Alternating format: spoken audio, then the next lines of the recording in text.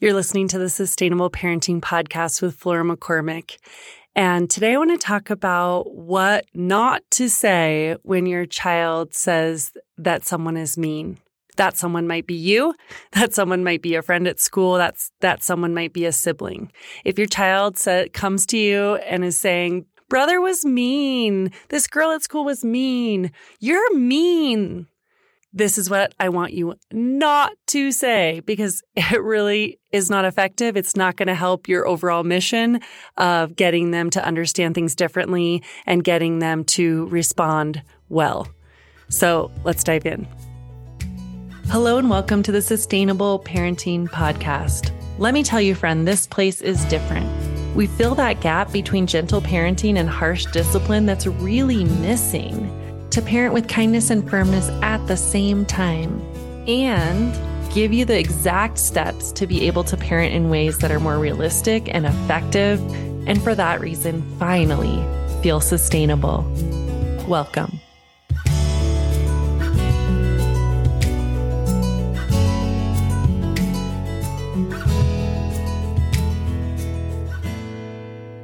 First, I want to thank my many current Sustainable Parenting Transformation clients who this week made this topic top of my mind because this came up somehow in several different one-on-one conversations.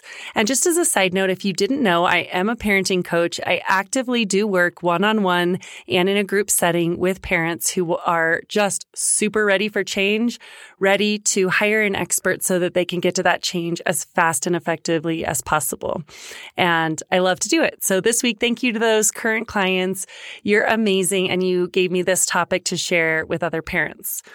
So for instance, a mom said that their child would often say to her, like, you're mean. I don't like you. Or even say things like, you don't like me. When the mom would set a limit or say that it was time to do something that she really didn't want to do, saying no to something that the child wanted to do and was an appropriate time.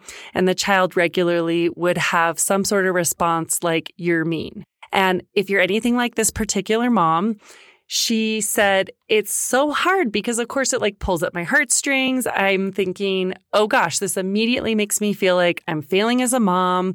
My child doesn't like me. They think I'm mean. And then maybe some resentment because you're like, are you kidding? I'm mean.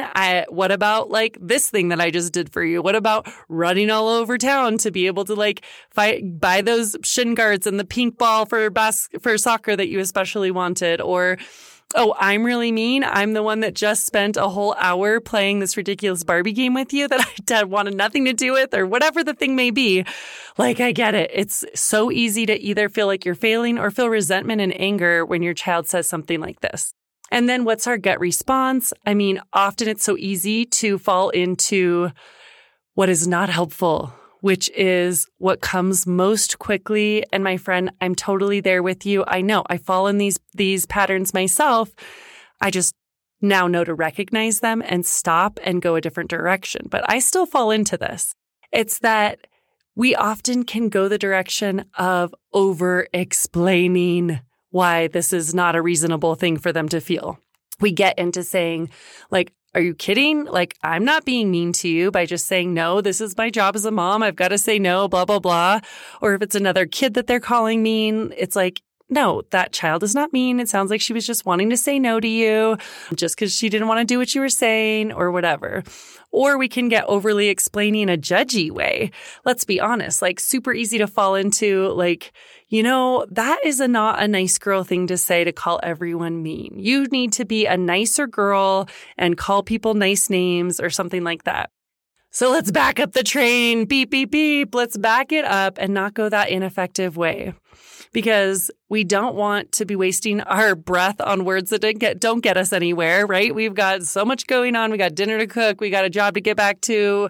We've got partners to interact with and play on the weekend with or whatever it is going on. We don't have time to waste our breath. So let's not spend it in ways that are not useful. And secondly, let's definitely not fall into judgy, blamey, like name calling or telling them they're not being a good girl We know from lots of research, I know I don't have to tell you this, that just doesn't lead anywhere good. That just leads to more sense of shame. Shame leads them to either be more resistant or rebellious or sneaky with their behavior, and feel distant from us relationally. So we don't want to get into any of that junk. Here's what you can do, though. I'm not saying you can't say anything. Here's what I want you to try out instead.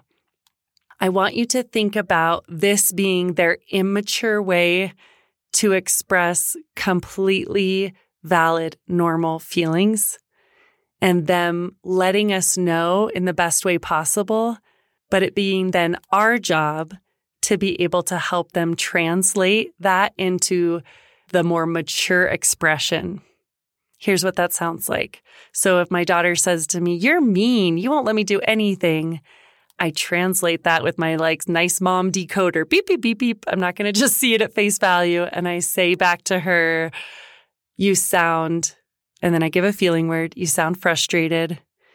You could add "because" and "you wish." You sound frustrated because I'm saying no, and you really wish that we could keep playing the Barbies that we've been playing. I'm helping her more maturely know how to say what she was saying in an immature way rather than just harping on the previous words. Super effective. So it gets the child usually to be like, "Yes, thank you. That is what I'm feeling." Now, then there's 2 next steps you could try out here. You can do a little bit of re-scripting, I call it. So just saying, when you're feeling that way, just tell me in those words, like, "Mom, I'm frustrated and I wish." You can put this in kid language by calling it bugs and wishes. Let's learn how to say to mom, what's bugging you and what you wish. Instead of just saying, "Mom, you're mean," I'd really love you to be able to say, "Mom, it bugs me when you're telling me we can't play anymore, and I really wish we could keep playing." This is teaching them mature ways to express their feelings and be able to feel heard. And this is going to be important in all their relationships, right? Not just with you, but with their friendships, with their teachers, with future partners and roommates and coworkers, etc. As we're always talking about here at Sustainable Parenting, we're in this for the big win, not the quick win. So this is the big win of teaching long-term skills. And another road you can go with, besides re-scripting, is into problem solving.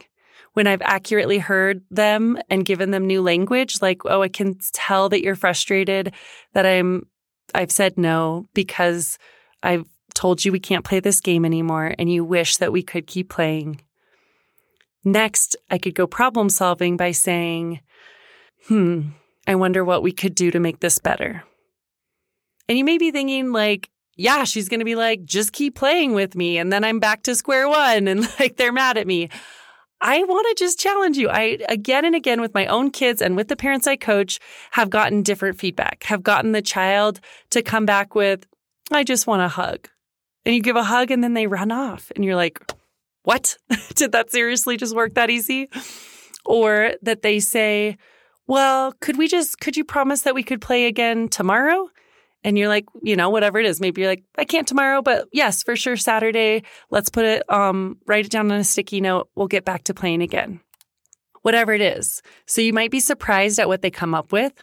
Another direction that you can go in terms of problem solving is just moving the problem to define whatever the when then might be connected to this. You could say, "Honey, when we have finished dinner, I'd be happy to come back and play some more with you." So maybe you're quitting the Barbies just because you have to go make dinner, but it doesn't mean you're not open to playing more. You just say, "Hey, how about when we're done with the dinner, then we can come back and play some more Barbies." So these are different ways we can problem solve with them. And I want to just focus again on, if you're like, "Well, I've tried that. I'll try to say, how about we do this? How about we do that?" What I bet you haven't done is started with the naming it. We name it to tame it is what we say. So if you haven't done the name it to tame it, then that's why you're still getting a lot of heat and argument as you're suggesting solutions or how to move forward. So friend, the recipe when your kid says that you're mean or that their brother is mean or that a friend at school was mean is to first name it to tame it. The recipe I like that I just recently got from a continuing education reminder from Positive Discipline, which I absolutely love. Small plug here. I'll put a link in the show notes if you have not checked out their books. I have even a couple of my personal family stories highlighted in their last published version of Positive Discipline Tools. And in that workshop, we reviewed saying, I feel because, and I wish, or helping the kid to say that. So you feel frustrated because I said we had to stop playing and you really wish we could play forever. And then next part is that once the child feels heard, likely you can move on to either rescripting, saying something like, so honey, can you just use those words? Mom, I'm sad, or Mom, I'm mad, and I wish that you would play with me longer. And then you can move on to problem solving of what can we do to make this better?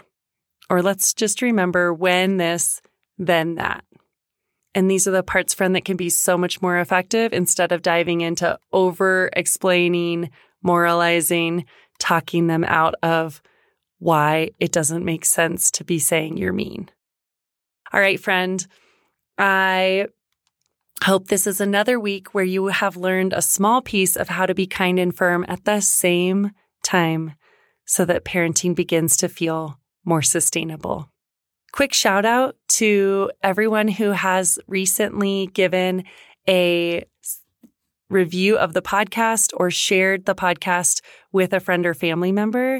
We have had record downloads in the last 2 weeks of the episodes. And I know that that's because of you, friend. I know that's because of you sharing this podcast with others or leaving a review, because that's what helps it show up in front of more people so that this sustainable parenting advice can help more families. And remember, it is my goal this year to serve 200 families in my Sustainable Parenting Transformation Coaching Program. And so your help makes that possible. Sharing this wisdom, making sure that I can connect with those families that are really looking for support so they can quickly and easily get into more joy and ease in their family life together. Thanks, friend. Appreciate you so much. And I hope to see you again next week.